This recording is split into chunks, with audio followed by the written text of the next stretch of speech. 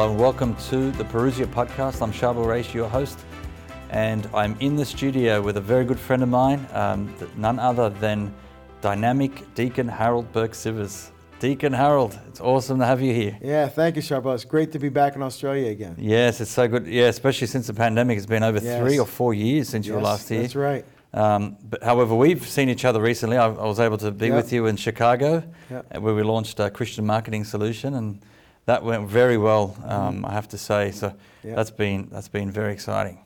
Yes, exactly. And it's great that actually it's 10 years ago this year when we first met.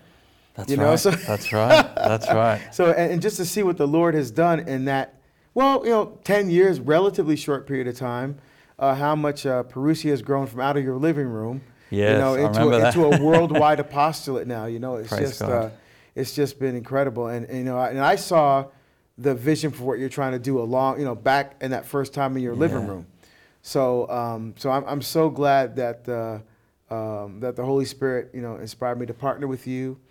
And it's been a great relationship. We've literally traveled the world together. Yeah, and we worked it out. There's nine countries, I think. Something like that, yeah. It's been amazing. Yeah, Asia Pacific, we did Philippines, Malaysia, Indonesia.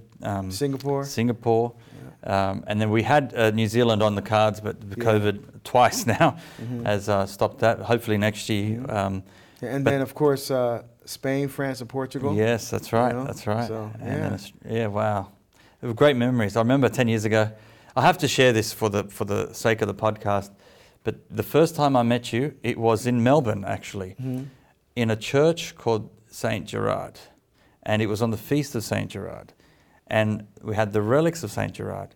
And you preached the homily in that Mass. And I was blown away what you revealed in that homily. Could you share just with us? There was no coincidence. But I had no idea. I just met you. We had this Mass, and everything just lined up. And to top it off, the man who's given the homily has a pretty strong devotion to St. Gerard, and rightly so. What happened? Why is St. Gerard so significant to your family? Yeah, so my mother is the first Catholic in our family. Yes. She's a convert to Catholicism from being a Methodist. And so when she got married, my dad, and then she got pregnant, she had several miscarriages, like 5 miscarriages in a row. My mom was pretty petite, barely, 5 feet. So what is that? 5 feet, a meter, 1 meter, something like that, a little over 1 meter. And so, but she was pretty petite. And so when she got pregnant, then she started doing intercessions with St. Gerard, who's a patron saint of pregnant women. So when she got pregnant with me, they put her on complete bed rest. Right. And so she was, praying for St. Gerard and she just prayed for healthy children. So then I was born. So then my middle name is Gerard. And then my brother was born. Wow. And his first name is Gerard. My other brother was born, and his middle name is Gerard. And my sister was born, and her name is middle name is Geraldine. So my mom had a very strong divorce. And so I remember that when I got up to give the homily, I read the gospel. Then I took a pause because I was emotional. Like St. Gerard, Feast of St. Gerard, relics are here. I was thinking about my mom having trouble getting pregnant, and she, prayed to St. Gerard, and all of a sudden I came. I'm there because of this guy. Yes. It was just phenomenal. It was and what a beautiful way to start my time to travel to Australia with an event like that. Yes, absolutely. And like I said, that was our first event, first time I met you. And that just sort of set the tone, I guess. Yes. God was behind this meeting, because you announced, you shocked. You shocked me, I think, at one of the events in that first tour where you just announced that you would partner with Parousia Internet. I was like, oh, whoa, okay, all right, here we go. We made it. And that just shows how I think it was the Holy Spirit, the way we came, because you were our first speaker. We got back to back. We never got in. We would rotate different speakers and generally do that, but we said, no, we had to get you back right away. So I think it was only 6 or 7 months later. It was the Year of Faith tour, and we had Hector and Lena come out with you. Yeah, that's right. Yeah. And so that was powerful. And then you've come back now. This is your 7th tour to to Australia. Yes, that's so right. What an honor it was. So you are number one, but equal only to Tim Staples, who came with you on this tour. So the Be Not Afraid tour, which has been such a blessing, this tour. Just how have you been finding it yourself? Yeah, so it was great. I mean, Tim and I have been friends for a long time, and we've definitely respected each other for forever. And we used to speak, because he does more conferences than missions, and plus he works full time at Catholic Answers. So he's not on the circuit like I am, because this is what I do full time. So we have, and of course he had the stroke, so we haven't seen each other for a long time. But I remember I was on Catholic Answers Focus. That's when Cy Kellett first told me about the stroke. Oh, wow. And I started praying specifically by name for Tim in my Vespers, in my evening prayers. And so for years, I've been praying for him by name. Wow. And so this is the first time I got a chance to see him. We got a chance to be together since the stroke.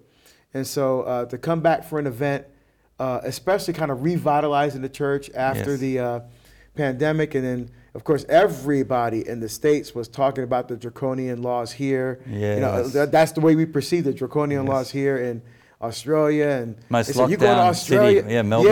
They said, are you going? They're gonna let you in, and even coming here on this tour, they're gonna let you in?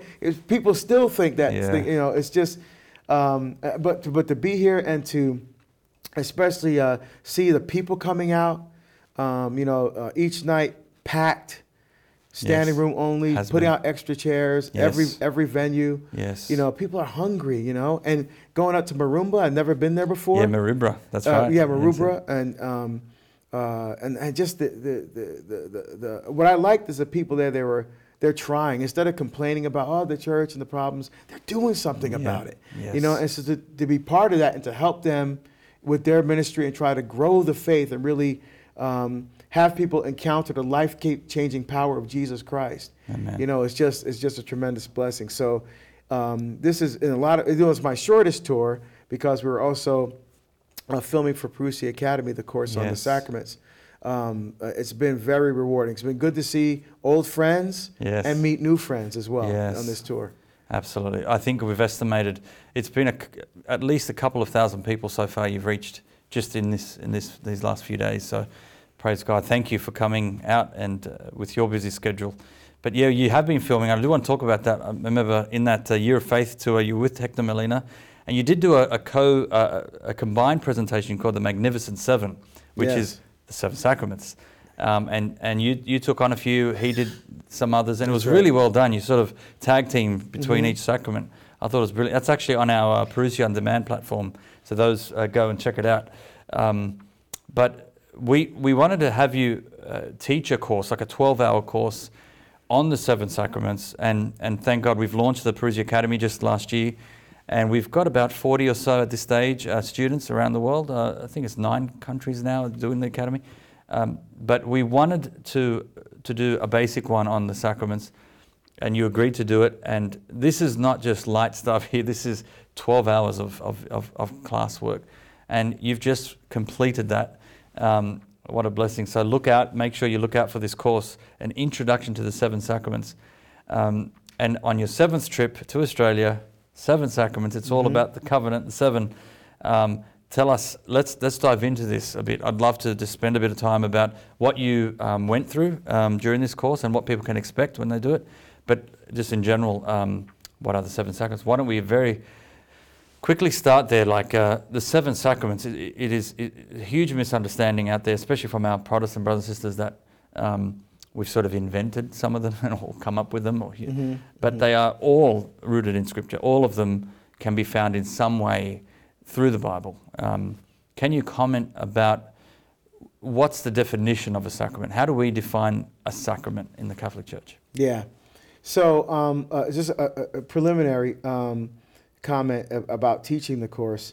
This was a lot of fun for me because I don't actually get to teach very much. I mean, I go out and speak, and I write books, but to actually teach in a classroom setting, was really exciting. In a sense, I get to stretch out a little more. Go deeper into things that you can't do in an hour-long talk, hour 15-minute talk. to go deeper in some areas too. So that was a lot of fun. So the sacraments. Sacraments are sensible signs instituted by Christ that confer grace. And by the action of Christ and the power of the Holy Spirit, they convey what they signify and signify what they convey. So let's back up. Yes. Okay. All right. Let's break it open. So first of all, sacraments are sensible signs. They can be detected by our four senses, or five senses. And what's great about that is that sacraments touch the whole person, right? Because we have bodies, and our bodies help us to express our person.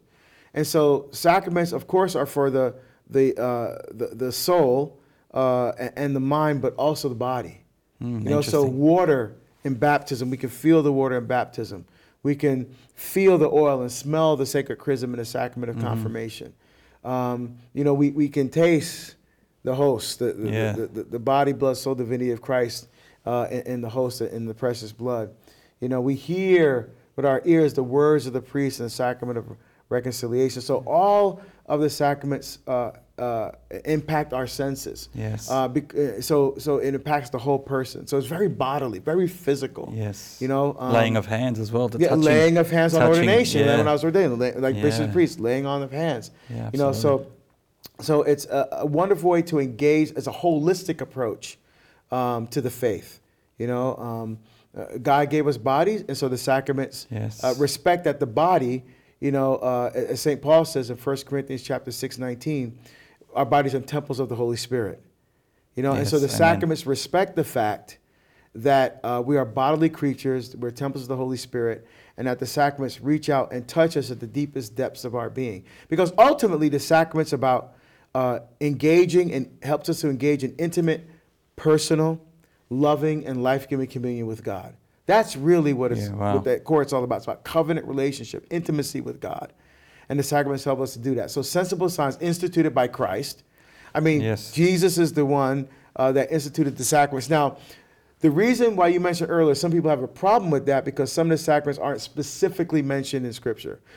Some of them are, like Matthew 28:19. Go and make disciples of all nations, baptizing them in the name of the Father. Baptism, but the word confirmation is not mentioned.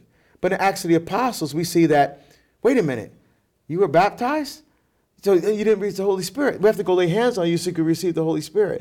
Of course they received the Holy Spirit in baptism, but where they're talking about, the idea was there had to be a sealing of the Holy Spirit. There had to be a completion where you receive the 7 gifts of the Holy Spirit. And so whenever you see in Acts of the Apostles, there was a baptism.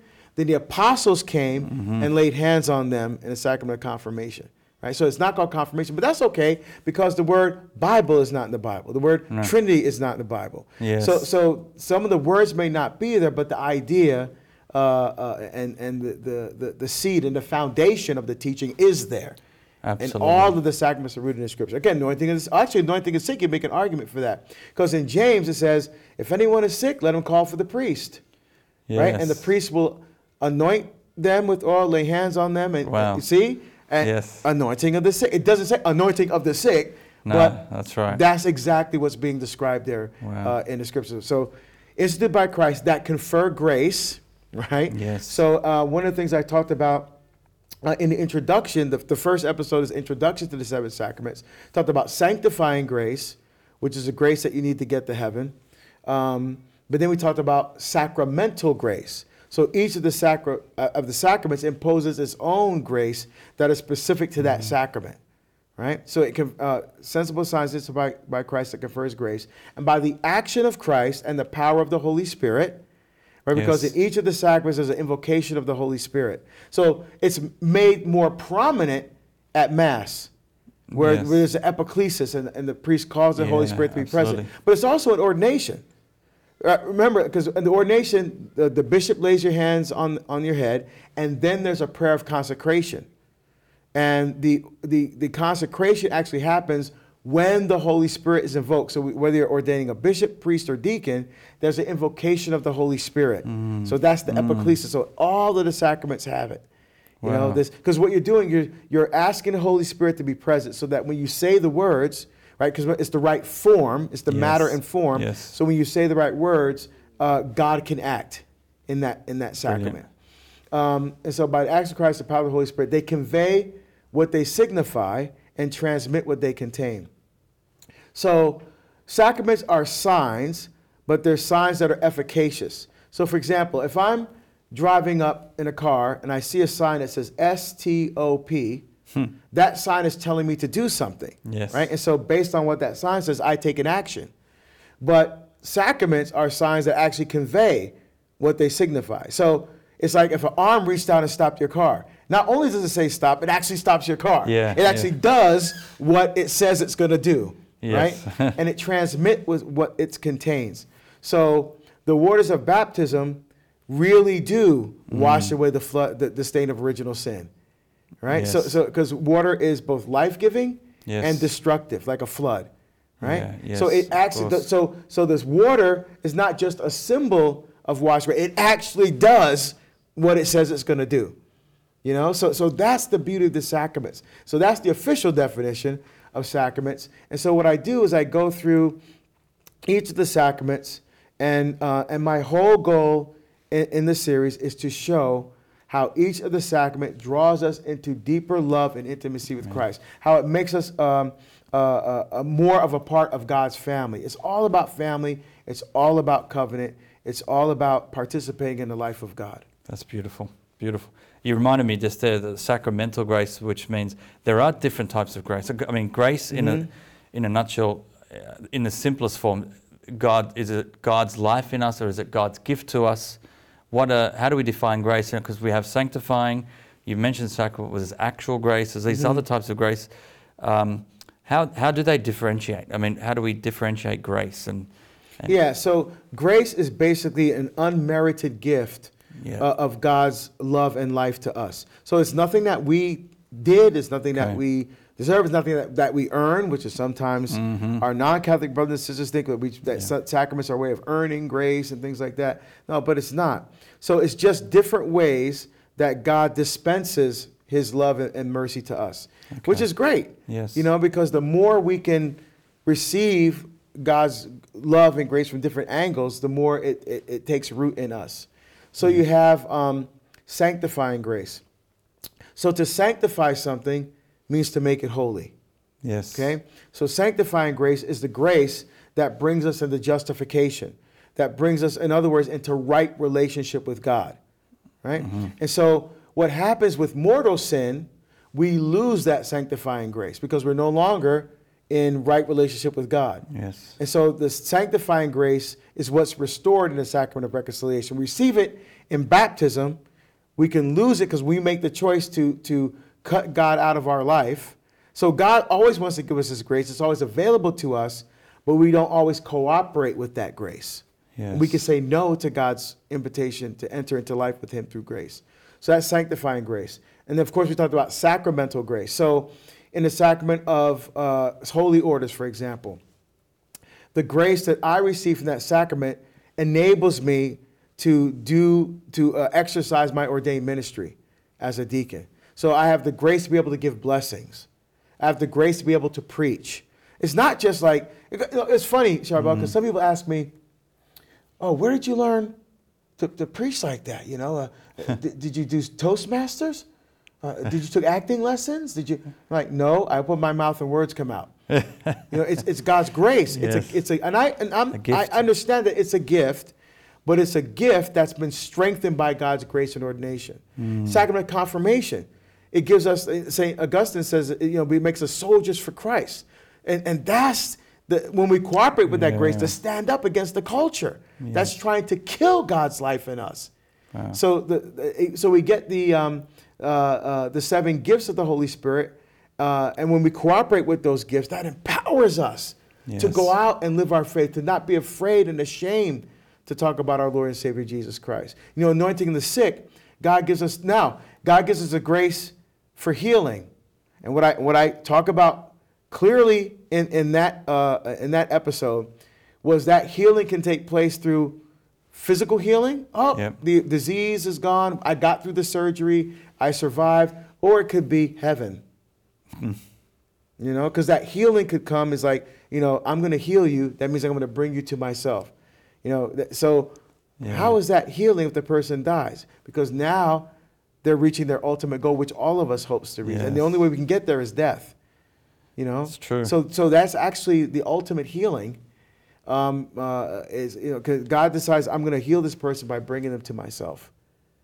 Wow. You know? And we don't think of it like that. So that's why I enjoyed particularly talking about the anointing of the sick. That's one of the sacraments you don't really hear a whole lot about, doesn't really get a lot of attention. And what's great about that sacrament too is not just for the dying.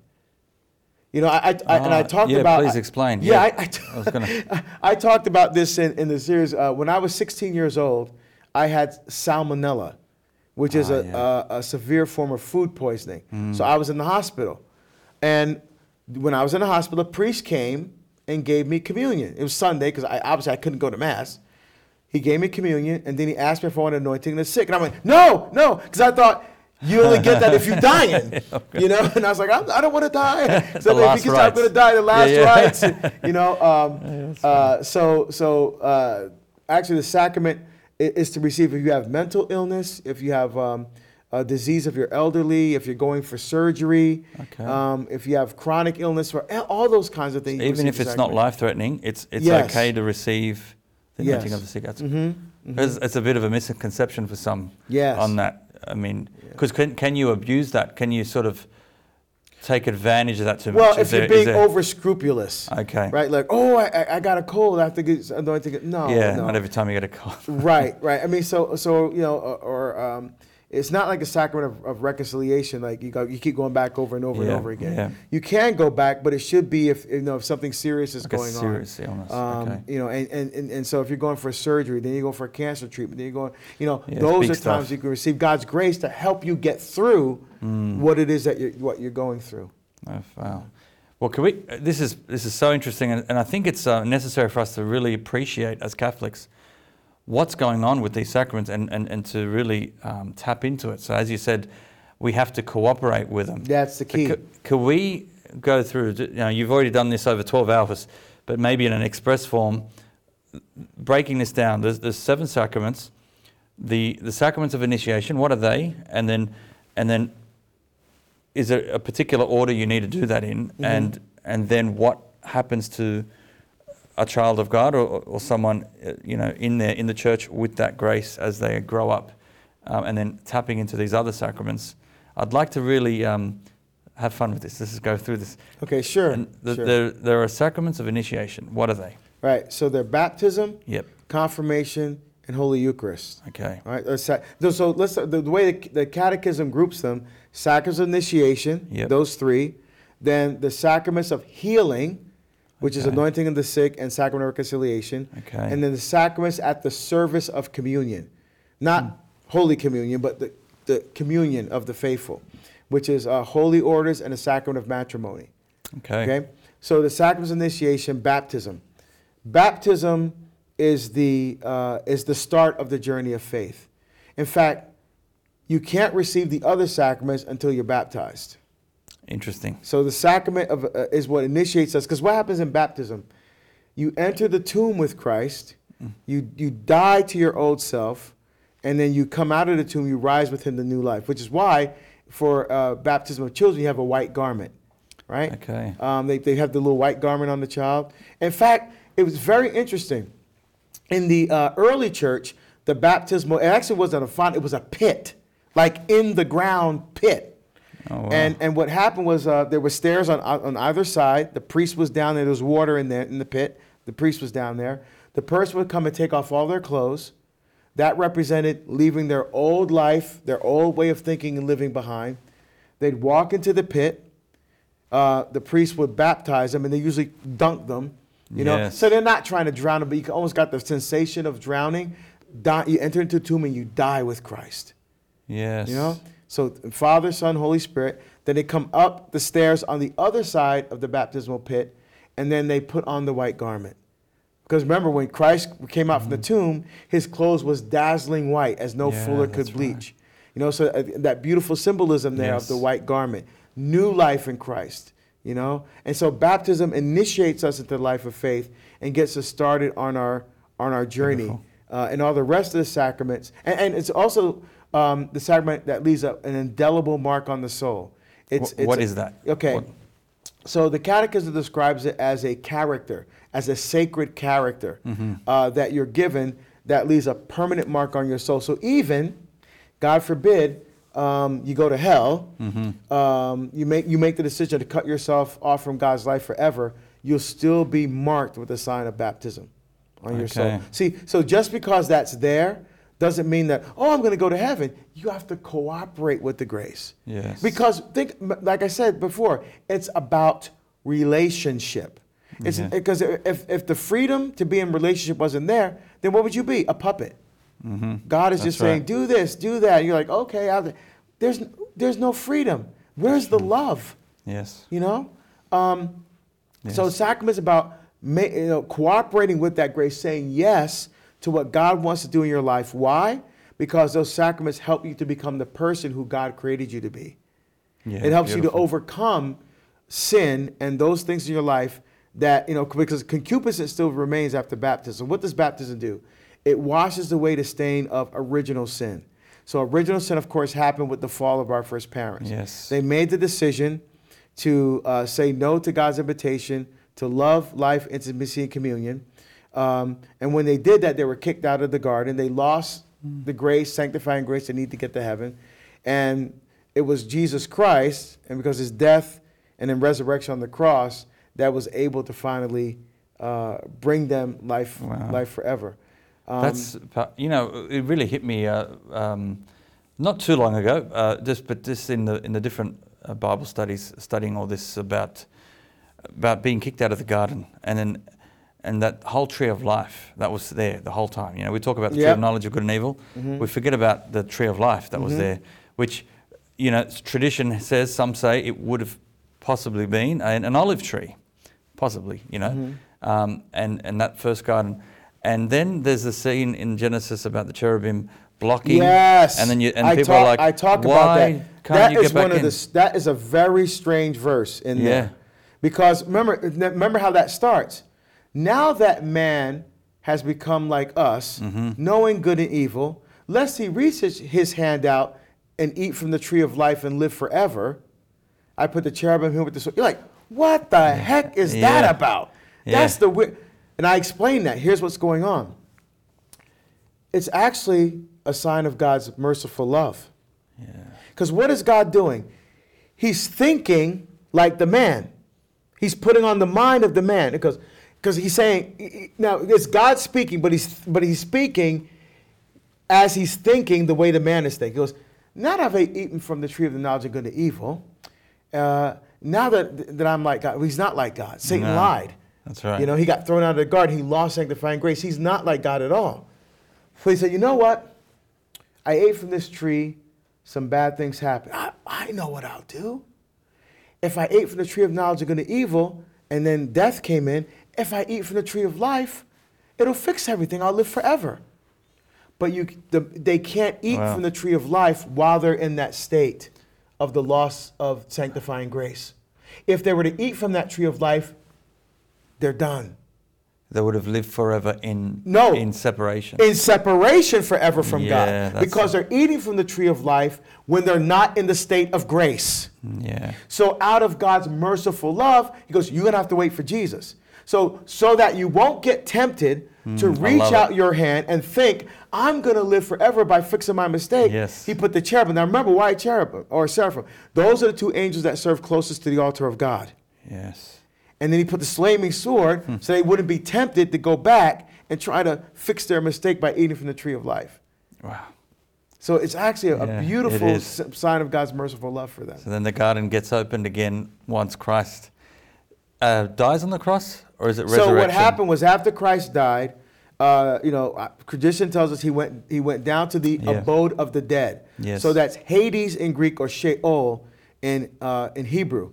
It's not hell. Like when Christ talks about Gehenna, that's hell. He goes, the worm doesn't die. I mean that's cut off forever. But this is Hades is more like the abode of the dead. That's where Adam, Eve, David, Solomon, Joseph, the holy innocents, Ezekiel, all those folks that came before didn't have access to heaven because of the fall. So when Jesus died and conquered death, because remember, death is the worst effect of original sin, to cut yourself off from God. Yes. Jesus restores that by conquering death to show that not even death is more powerful than God's love. So he went there and he brought those souls out of the abode of the dead into heaven with him. Okay. That's on Holy Saturday? Is that the tradition? Or is it Sunday? Holy Saturday. Holy Saturday. Yeah. So, because then he rose, so then he rose from the dead back into his glorified body on Holy Sunday. Wow. Wow. Dressed in white. Dressed in white, and that's exactly. Now, while we're here on the baptism, this is you're made a new creation, is what's understood. Yes. So you die and you rise again. So we sort of say you're not a creature of God anymore. You become a child of God. Yes. Can you just explain why do we say that? Yeah. So because of what Christ did for us on the cross, we become his brothers and sisters, which means we become adopted sons and daughters of God the Father. Wow. Because the only one that can say that they're the Son of God is Jesus Christ. Yeah. He's the Son of God. But because of what Jesus did for us, we become his brothers and sisters. Therefore, we become adopted sons and daughters of our Heavenly Father and children of God. And then Mary then becomes our spiritual mother. She's the mother of God. She's the mother of Jesus, the mother of God. So we become her spiritual children as well, her spiritual sons and daughters. Yeah, that's beautiful. That's beautiful. Now, while we travel through these... Remember, yes. In the Jewish understanding, if you were adopted, you were still that person's child. They didn't use the word, oh, you're only an adopted child, you're a stepchild. Remember when they found Jesus in the temple? Mary says, why did you do this to us? Your father and I were looking for you anxiously. Not your adopted father Joseph and I were looking for you. No. Not your stepfather Joseph and I were looking for you. Your father and I. Because in the Jewish mindset, whether you are the natural born child or the adopted child, it didn't matter. You were the child of that person was your father. Whether they're your biological father or not, that's your father. Same understanding for us in our life with God. Beautiful. It doesn't matter. We're still children of God, and we still receive what Jesus received. Yes. We all receive the inheritance now, not just the firstborn son. All of us receive the inheritance. Remember what Paul says: no longer Jew or Greek, slave or free, male or female. We all are equal and one as sons and daughters of God. There's no longer privilege like there was in the Old Testament. We're royalty. If he's the king, we become royalty now at this point. John, I think in John chapter 1, verse 12, we become the power to be called the children of God. I love that verse. What an honor it is to say that and to let that sink in. But every sacrament has form and matter. Yes. In baptism, form and matter. If we could we just do this quickly as we go through? Sure. What is the form? What is the matter? So the form of the matter of the baptism is water. Yep. Okay. So you have to use water. It has to be water of some sort. Right. So you can't use chocolate milk. You can't use Coke Zero. You can't use anything. It has to be water. Yeah. It has to be water. Why? Because of the symbolism of water. Now remember, there's some typology going on here as well. In the Old Testament, a precursor or a type of baptism is going through the Red Sea.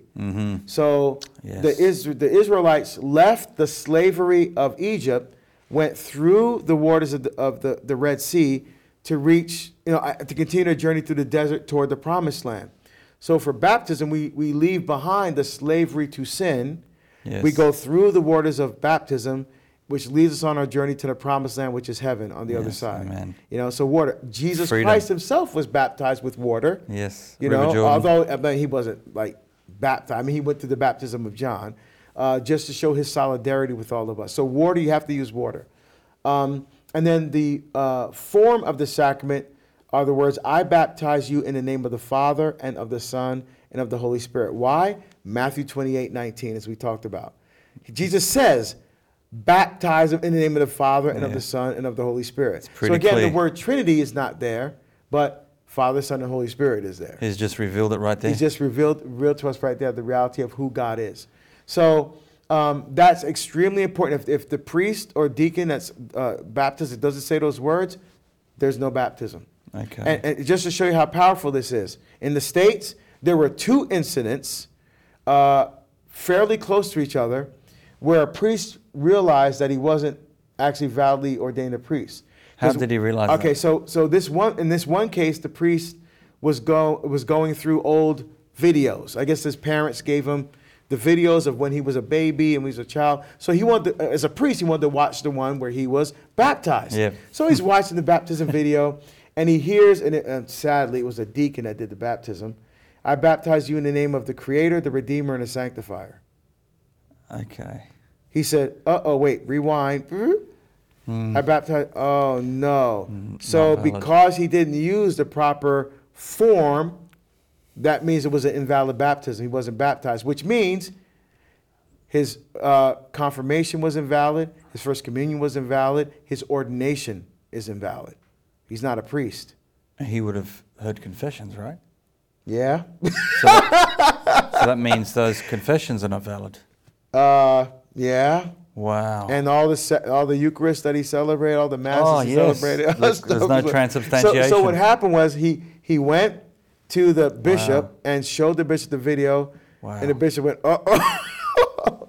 So of course they had to get a press release out there and hey guys, here's what happened, and so people are like, oh, did I not count for my mass? That my confession doesn't count and things like, okay, so that's where the actual grace comes in. Okay. Because the priest wasn't under false pretenses. He wouldn't have known. He actually tried to do what the church asked him to do. And remember the catechism. God has bound salvation to the sacrament of baptism, but God is not bound by his sacraments. So I don't know the mind of God, but I believe because the priest honestly believed he was exercised at ministry, God still gave actual grace in that confessional to those people. Okay? But what had to happen, the priest had to be, I think in the same day, baptized, confirmed, and communion. Yes. And then I think he was ordained a couple days later as a deacon, and then ordained a couple days later after that as a priest. So I think within a week he was... Had to do it all over again. But see, that's how important, because we have to use the words that Christ told us to use. We just can't make it up on ourselves. Right. The sacrament is not about me. The sacrament is about opening ourselves deeply to Jesus Christ and the Catholic faith. It's the church that regulates how the sacraments work, and the church is bound by what Christ did. So good. All right, thank you. All right, that's one. That's our first sacrament. We've got 6 to go. So typically, you do that, and then confirmation, and sometimes I was baptized and confirmed as a Maronite. Yes. And I understand that's unique to the Maronites because the other Eastern rites have communion as well. But typically, confirmation is held in some dioceses before or after Holy Communion. So I remember in say Sydney Archdiocese, it would be grade 6, which would be 12-year-olds who have had baptism, then they would have had their reconciliation, and then they would have had the Holy Communion, and then their 4th sacrament would have been confirmation. But in this diocese that our office is in, I understand that the confirmation is done before Holy Communion and possibly even before reconciliation, which is similar to the Maronites. So which one do we do next? Is it confirmation? Is it reconciliation? Or is it Holy Communion? Yeah, the proper order is baptism, confirmation, and the Eucharist, as far as the sacraments of initiation. Yes. Okay. So let's talk about that first. First of all, let's look at the biblical precedents. Like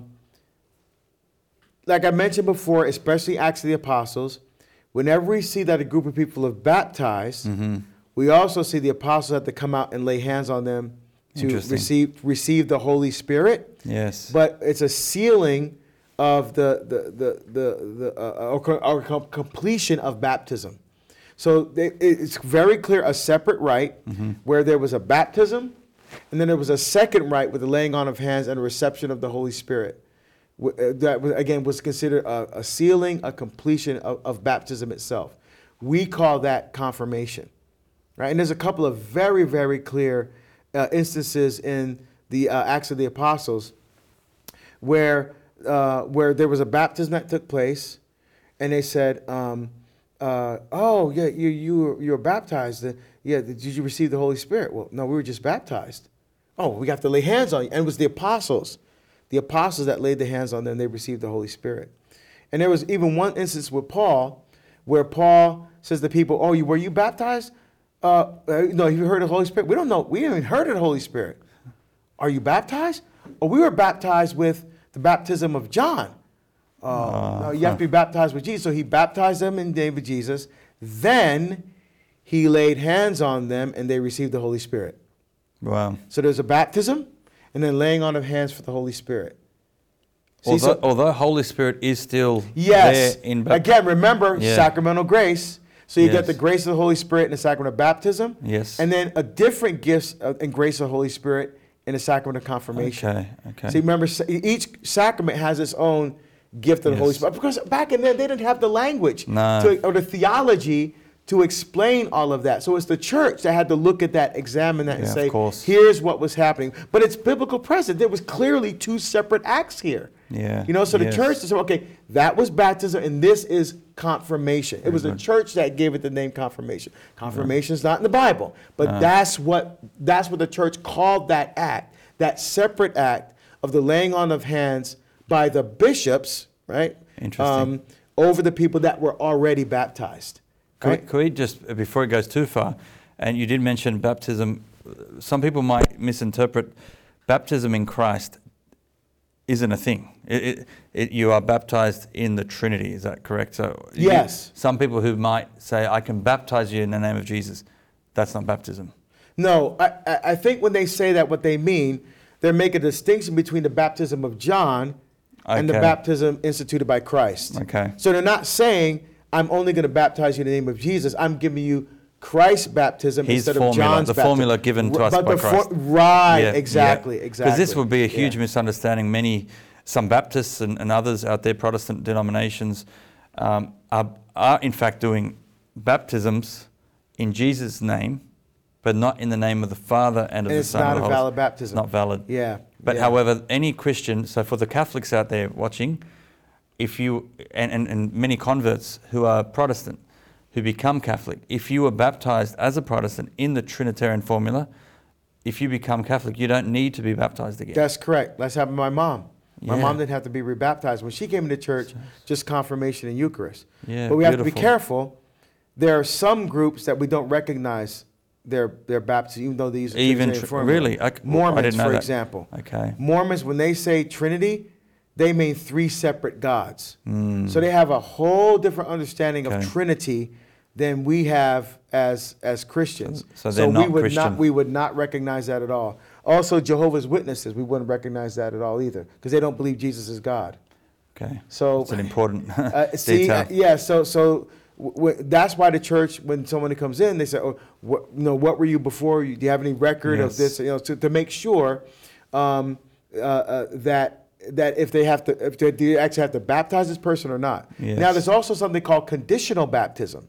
Okay. For example, I was ordained with a gentleman from Vietnam, Deacon An Vu. Now, An Vu was in prison during the Vietnam War. He was in the cell next to him was a Catholic priest. That's where he came to learn about the faith. So the priest baptized him in prison. There's no record. So when he was coming up for ordination, of course, the church asked for all because they have to make sure you're baptized, make sure you're confirmed, make sure you have communion. So I had to write my country, Barbados, and get my baptismal record.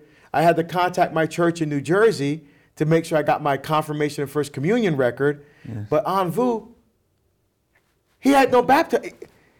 The priest didn't let me go back to the parish to record this. He was in jail. Yeah. So the diocese, the bishop believed him, but he had no record, so he had to be conditionally baptized. Okay. To make sure. Interesting. You see? Again, it wasn't that the church or the bishop didn't believe his story, but there's no record. And that's why the church keeps those kind of meticulous records like that. Just to remind, as you're saying that, I was thinking there's also baptism of desire. Now, yes. What is that? Baptism and how does that differentiate? Baptism of blood and baptism of desire. Okay. So baptism of blood is martyrdom. Okay. So the holy innocents, those children that died as Herod was trying to find Jesus and kill him. You know, so that's baptism by blood. There's also baptism by desire. So, for example, you come to understand that Jesus Christ is Lord, and that He founded the Catholic faith, and you say, I'm working my way toward the Catholic faith, and before you're baptized, say you die. Mm-hmm. It's not any fault of your own. No. You completely intended to come into the Catholic faith, but you died. I mean, so there's an idea of the baptism of desire, that somehow Christ honors that desire that you had to come into the church. Yeah, very good. The other thing we have to mention is this limbo, right? About children that die without baptism. So limbo was never an official teaching of the church, ever. It was a theological hypothesis and opinion that was promulgated by, for example, St. Augustine. Now, it's not saying that he was teaching heresy. I'm not saying that at all. But he was trying to understand, okay, you have to be baptized in order to be saved. Children that die before baptism, it's not their fault. No. It's not their fault, but they didn't receive baptism. So, well, I guess they're not quite in heaven, but they're not in hell because they didn't make a decision against God. So, well, limbo. There's this idea that these children are in a place, it's not heaven, it's not hell, and it's kind of, again, there was never an official teaching. So what the church, actually the Congregation for the Doctrine of the Faith, came out a few years ago with a clarification emphasizing that limbo was never an official teaching. The church doesn't believe in limbo, but we believe that we leave it up to God's incredible love and mercy to what happens to those children who die without baptism. So could that be understood as, so I'm thinking, say, in the case of abortion, could that be considered baptism by blood, in a sense? Yes. And so I would say so. I would say so. You know, they especially if the parents were Catholic or Christian faith, and they were or the father was planning on baptizing the child or something like that. Yes. Because here's what and this is not church teaching, this is Deacon Harold, but here's what I believe happens. I think the child dies, whether abortion, miscarriage. My heart broke before coming on this tour. I was in Lafayette, Louisiana, and at the parish I was at, there was a woman who lost her 4-year-old son to cancer. 4 years old. Cancer. 4 years old. So, so I think about children in situations like that. That child was baptized, but say there was a child that wasn't baptized. I think that those children, when they meet Jesus, yes, they're embryos, but they're still human beings, made in the image and likeness of God. So I think that when they stand before God, they have a sense of awareness. Okay? Even though the infants were, underdeveloped, but when they meet God, they have the potentiality there. And I think at that point, God offers them an opportunity to make a decision for Him, yes or no. Interesting. That's what I think. Yeah, I've not heard that one. That's just Deacon Harold, okay? Yes. And I think it's the same. Why do I say that? I think it's the same thinking that if you get a person who never heard of Jesus Christ, so a missionary never reached their village. They never heard of Jesus Christ. They never even had an opportunity to hear about Jesus Christ. Now, Calvinists would say they're going to hell. God would condemn them to hell. But why would God create someone to condemn them? So, in Lumen Gentium, Second Vatican Council document on the Church, teaches that if someone, for no fault of their own, if they live according to the natural moral law, which is placed there by God, to the best of their ability, there is an opportunity for them, that God provides an opportunity for them after their death to say yes or no to Him for heaven. Is that considered baptism of desire? In a sense, again, that they've not desired to be the baptism, but desired to do the good. And through that good, in a sense, I'm trying to understand if baptism was a way for salvation. Yeah, I wouldn't say it would be baptism by desire. I think the person would have the desire to come into faith in Jesus Christ in order to do what's right. By desire. So what Lumen Gentium is talking about is there's no salvation outside of the church. Yeah. So then what happens to this person who never had an opportunity to even come into the church? And that's what the Second Vatican Council taught in that document, was that after death, because, here on earth, the church helps to regulate, or helps mete out salvation through the sacraments and through other things. But through the treasury of merit, that helps to disperse those graces that God has given to the life of the church. After death, it's up to God. Yeah. Father Mitch Packwood told us in class, he goes, we're in sales, that's management. Yeah. So, yeah. I know we've spent a lot of time on baptism. It's such important to get the foundation right, especially... and how confirmation is united with it, right? Yeah. So now in confirmation, the grace, it's confirmed. You get the 7 gifts of the Holy Spirit in that. And that's you. So can you go through the form and the matter of confirmation? What is that? Yeah. So it's there's some commonalities and differences between the East and the West with matter and form. The one thing that's the same is the matter of the sacrament. All right. It's the oil. It's the sacred chrism. Because there's 3 oils, right? There's the oil of the catechumenate, there's the oil of the sick, and there's the sacred chrism oil. Are they different in types of oil? Yes. Are they literally? Yeah, different types of oil, because the chrism has a special balsam that's mixed in that makes it a sweet smelling oil, and that is used in the ordination of it's used in confirmation as the matter of the sacrament. Okay. It's the laying on of hands and the sign of the cross on the head with the oil, the anointing of the oil, and the form is the words that the bishop would say during the confirmation rite. Now, in the Eastern rite, the priest is the one who normally does confirmation.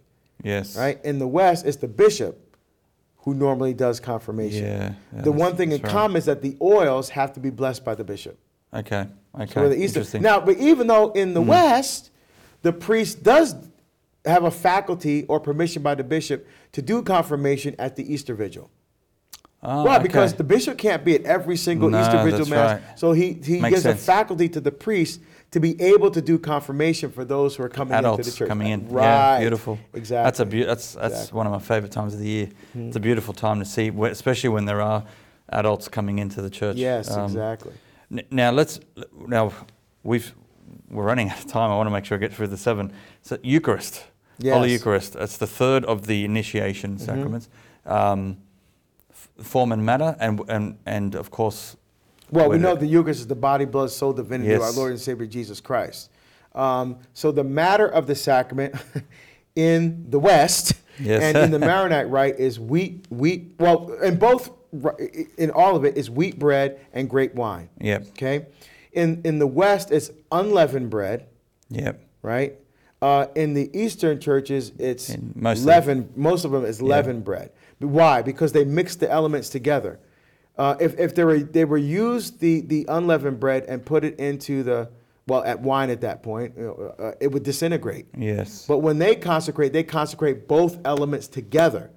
So they use it's wheat bread, which meets the matter of the sacrament, but it's leavened. And when you receive it off of a golden spoon. So you walk up to communion. There's a cloth. You put the cloth under your chin. You open your mouth wide, and the priest or deacon, because the only 2 in the Eastern Church that could give communion, they spoon both elements into your mouth, and that's how you receive. Yeah, wow. The other way that I've seen this done, at least the Maronite parish where I live in Portland, Oregon, in the States, they do intinction. Okay. Where the priest takes the host, dips it into the precious blood, and then you receive in the mouth. You obviously can't receive on the hand. Not when that happens. Something like that. So intinction. So that's the commonality. The form are the words. They have to say the words of Jesus. This is my body. This is my blood. Do this in remembrance of me. Okay. They have to say. If they don't say the words, there's no Eucharist. All right. They must say the words of our Lord and Savior Jesus Christ. Wow, that's important, of course. Wow. That's body, blood, soul, and divinity. That is, whether it's the host or it's the blood, whether it's the body of each element is the fullness. So St. Thomas Aquinas, who helps us to understand about transubstantiation, So after the consecration, the substance, the essence, the nature of what bread and wine is ceases to exist. All that's there is Jesus Christ. The fact that it still looks like bread and tastes like bread and looks like wine and smells and tastes like wine is called an accident. Okay? So even though the substance has changed, the characteristics of that substance still remain. The outward characteristics of that substance still remain. But the substance of what bread and wine is gone. It's only Jesus. So he borrows that language from Aristotle. It's philosophical language that talks about substance and accidents. So he borrows that and applies it to Catholic theology. Yeah, beautiful. See? So, beautiful. Yeah. And it's the resurrected Lord we are receiving. Yes. Yes. In fact, it's shown in a powerful way at Mass. In the Latin rite, after the Lamb of God, the priest elevates, right? And what does he say? He says, so he's showing that we're receiving the resurrected Christ. Okay. And we say, behold the Lamb of God. Ecce Agnus Dei, ecce qui tollit peccata mundi. Behold the Lamb of God who takes away the sins of the world. John 1:29. John is baptizing. He sees Jesus coming. He stops, takes attention away from himself, and directs people to Jesus. Behold the Lamb of God. Behold him who takes away the sins of the world. And what's the priest doing? Taking attention away from himself and directing people to Jesus. Behold the Lamb of God. Beautiful. The resurrected Lamb of God who takes away the sins of the world. And then Beati qui accenum agnifocati sunt. Blessed are those who are called to the wedding feast or wedding supper of the Lamb. Yeah. Revelation 19, verse 9. Yes. You have a great study, by the way. It is Mass and Sacred Scripture, and you go through the elements of the Mass, and I love how you unpack all that. I highly recommend people to get that.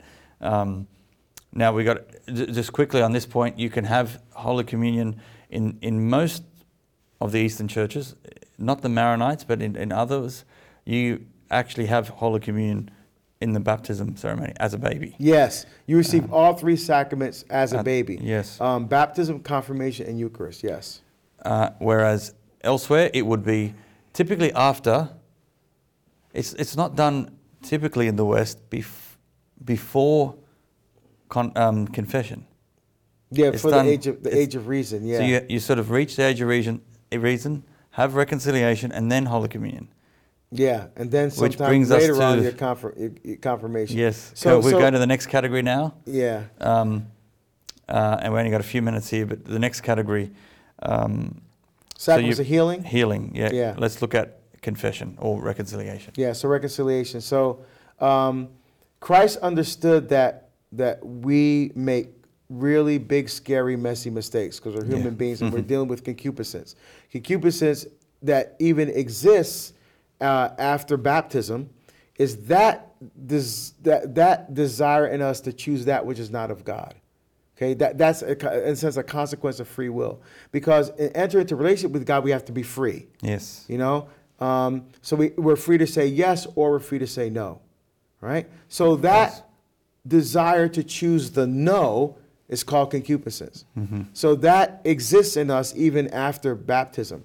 And so when we sin gravely, which means that it's a serious sin and the benchmark is typically violation of one of the 10 commandments, if that sin is done with full knowledge and deliberate consent of the will, we lose sanctifying grace, the grace we need to get to heaven. If we die in a state of unrepented mortal sin, then we go to hell. Sacrament of reconciliation restores the life of sanctifying grace in us. And again, as long as and there's a special graces that come with that, that helps us to not do that sin later again in the future. Yeah, beautiful. Now, and the matter, of course, is what is that? The form. The matter is that the priest is the one Yep. That does it, and form is the words. I absolve you in the name of the Father and the Son and the... So he doesn't say Jesus absolves you, because it's Jesus forgiving the sin through the priest. Beautiful. Just like in the Old Testament, Leviticus chapter 5. Yeah.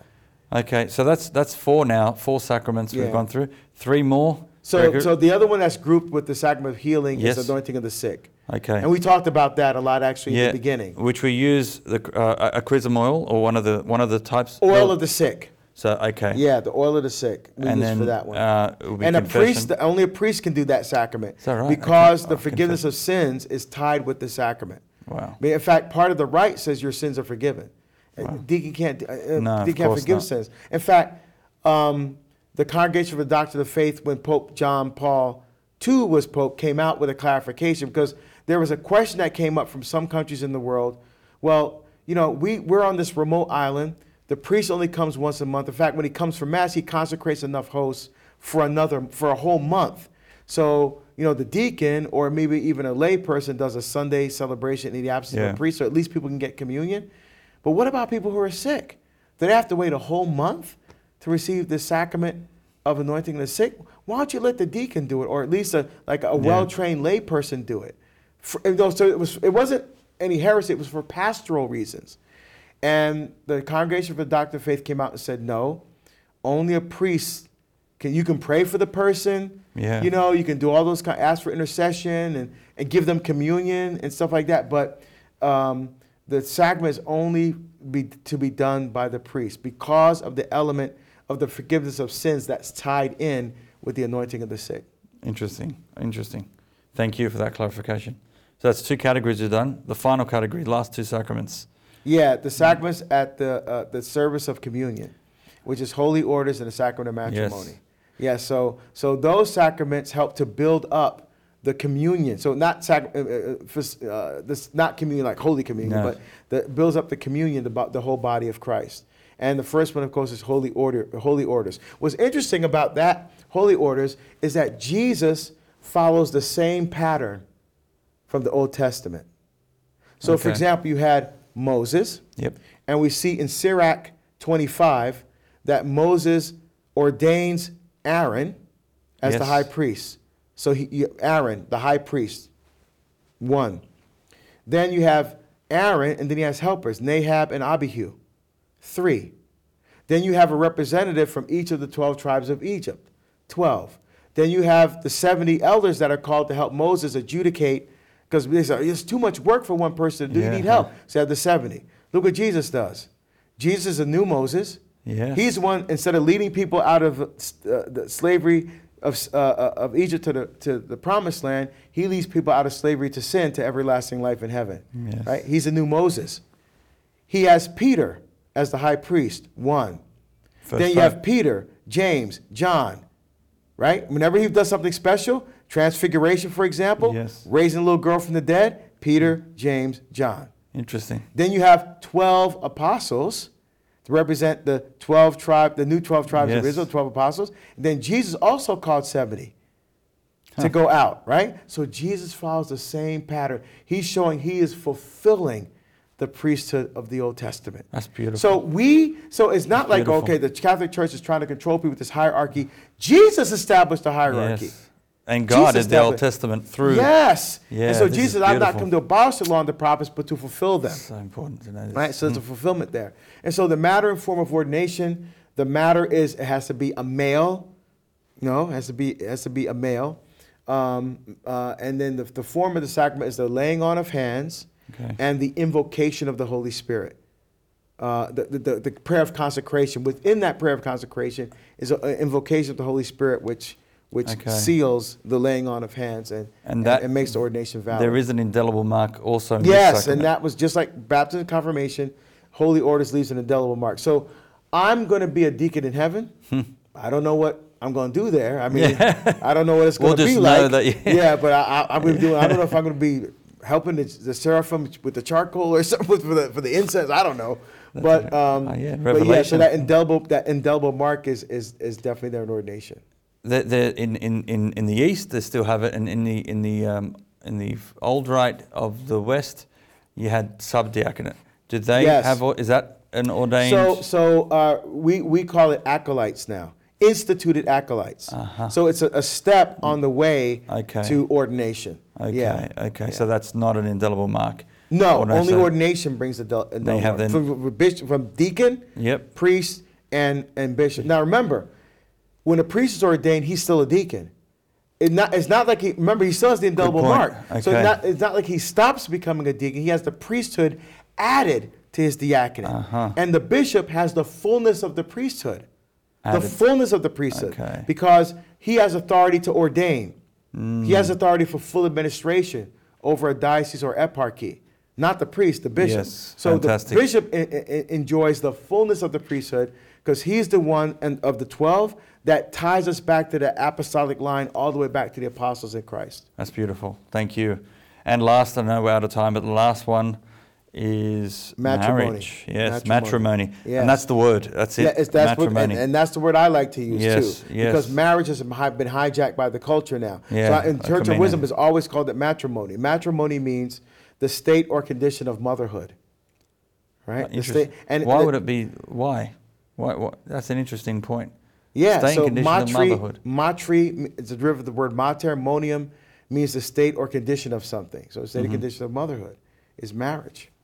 You know, beautiful. Because I think this goes back to the theology of femininity, where a woman participates in the life-giving power of God as a life giver and a life bearer in a way that a man can't. That's why the woman is created last, the last of all God's creation. That's why the Blessed Mary, Virgin Mary, is held in such esteem, because of her role in salvation history in a bodily way that only a woman can. She gave life to God, you know, and that's why Satan went after the woman first in the garden. He's the author of death. He goes after the one that gives life. And just from a practical standpoint, marriage is all about the woman. I mean, think about your wedding. Did anybody look at you? Everybody's looking at Christine, looking at the dress, and looking at, wow, you know, the whole mass during the readings. Everybody looking at Christine, looking at my wife Colleen. Ain't nobody looking at you. Absolutely. You know, and it's all about the woman. And so our job is to serve, protect, and defend the very heart of God's love. But for marriage involves both, because motherhood means there has to be a father in order to be a mother. Right? Yes. So implicit in that matrimony is the union of the man and woman. The Catechism is very clear.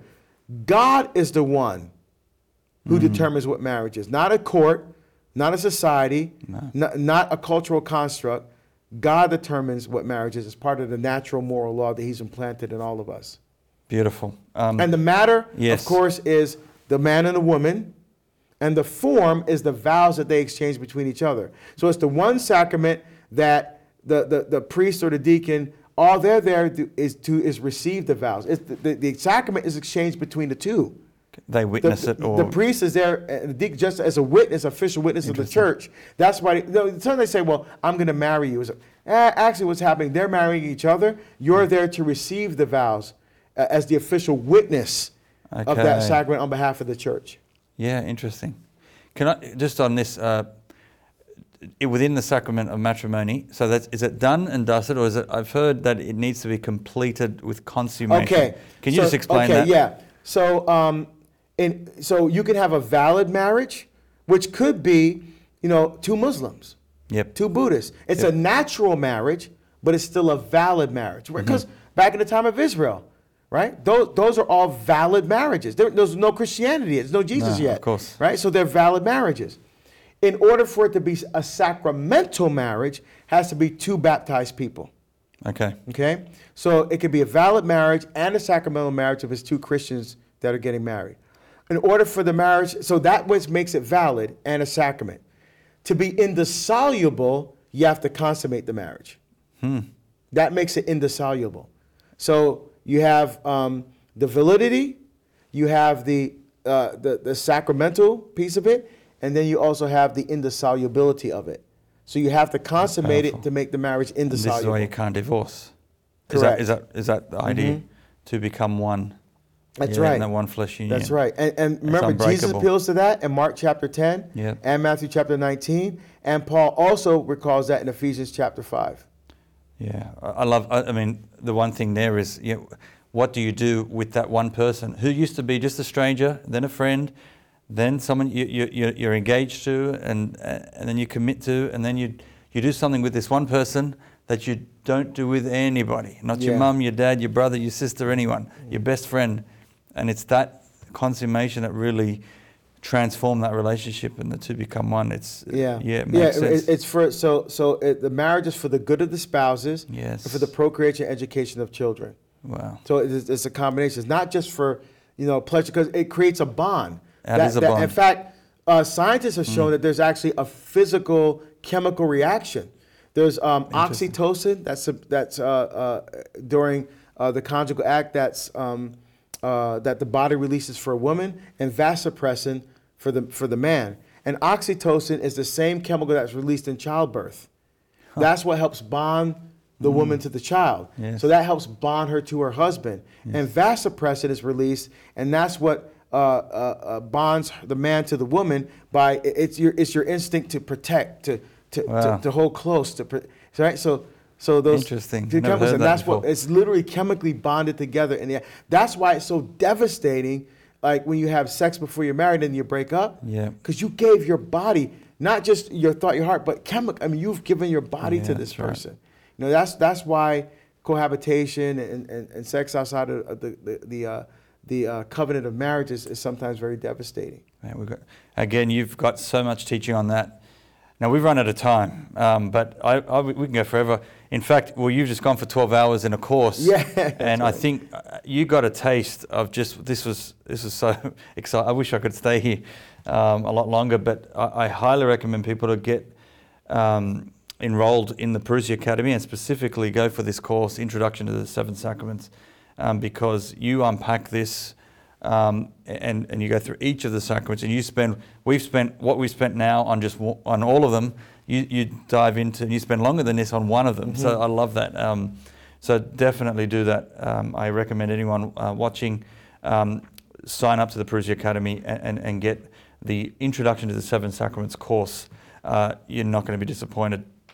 Deacon, just in closing, as we are body, mind, and body and spirit, and that's who we are in identity. It makes sense. The seven sacraments, the form, the matter, passing of grace through physical means. Any just final thoughts for those watching about the sacraments? What should we be doing? They're not just there for ceremony's sake, or they're not there to get a certificate and take photos. And just final thoughts on sacraments for the general. Yeah, the key Catholic to remember is that it's about helping to incorporate us more deeply into the family of God, to draw us into deep, intimate, personal relationship with Jesus Christ. So, for example, with the priest scandals that happened in recent years, or even with the lockdowns during the pandemic, people blaming the priests and getting angry at the priests, and some of the people haven't come back to the church because of that. But you don't leave the church because of a priest. You have to look at what the sacrament is about. Yes. So you have to look at the grace that you're receiving in the Eucharist. You have to look at all of that. You don't look at individual persons. No. You have to honor the office. We saw this, for example, in the Old Testament, where Saul's kinghood was taken away from him and given to David. But yet David refused to hurt Saul. He remember he had an opportunity when he went to the camp, when God put him into a deep sleep. He took his spear and his water jug, and the guy that was with David wanted to kill him. And David said, "Oh, no, we cannot touch the Lord's anointed." So even though Saul was trying to kill him, even though God took the blessing away from him, he still respected Saul because God had anointed him as king. And we still have to respect the sacraments, holy orders. Even though priests do things, they're not following what the church teaches, right? So we have to, as long as we cooperate with the grace of the sacraments. Yes, we were baptized a long time ago, but the indelible mark of grace is still there. If we cooperate with that grace, sometimes we struggle in our marriages. We have the grace of marriage to be able to get through difficult things that happen. We have to call on God. We have to say yes. We have to choose to cooperate with that grace to move us forward, to move us into deeper intimacy. So ultimately, the sacraments help us to become the person who God created and calls each one of us to be. Beautiful. Amen. Thank you very much. This is fantastic. You're most welcome. Great to those be here. Who want to get in touch with more about your work, your website again for those? DeaconHarold.com. Very simple. Love it. DeaconHarold.com. I've got Parousia have partnered with you to license this book, and with Ignatius as well. We license your book, Behold the Man, which is the best book I think on male spirituality, right there. And that's right, available at ParousiaMedia.com. You have a brand new book, by the way, on the diaconate. That's out now. Yes, that's right. It's winning awards. Yep. This is amazing. Yep. Then there is all your presentations. I know CDs and DVDs are sort of being phased out now, but people still want to get access to your talks. So we've developed a USB on a thumb drive. We've got what are we up to now? 22? Is it 22 going up? talks. That might even grow to 24 or something soon. We're going to put a couple more on there. So, that's right. Great value. It's only $79.99, is that right? Or $99.99? $99.99 US. Yeah, that's right. So that's over 22 talks, and that's available there. Well, if you were to buy the CDs, it'd be over $300. That's right. So exactly. So USB, that's available parousiamedia.com or deaconharold.com. You'll get that. That's been such a popular format, and it works in the car, on your smartphone, on your laptop, all sorts of. That's brilliant. They're the must-haves you've got to do.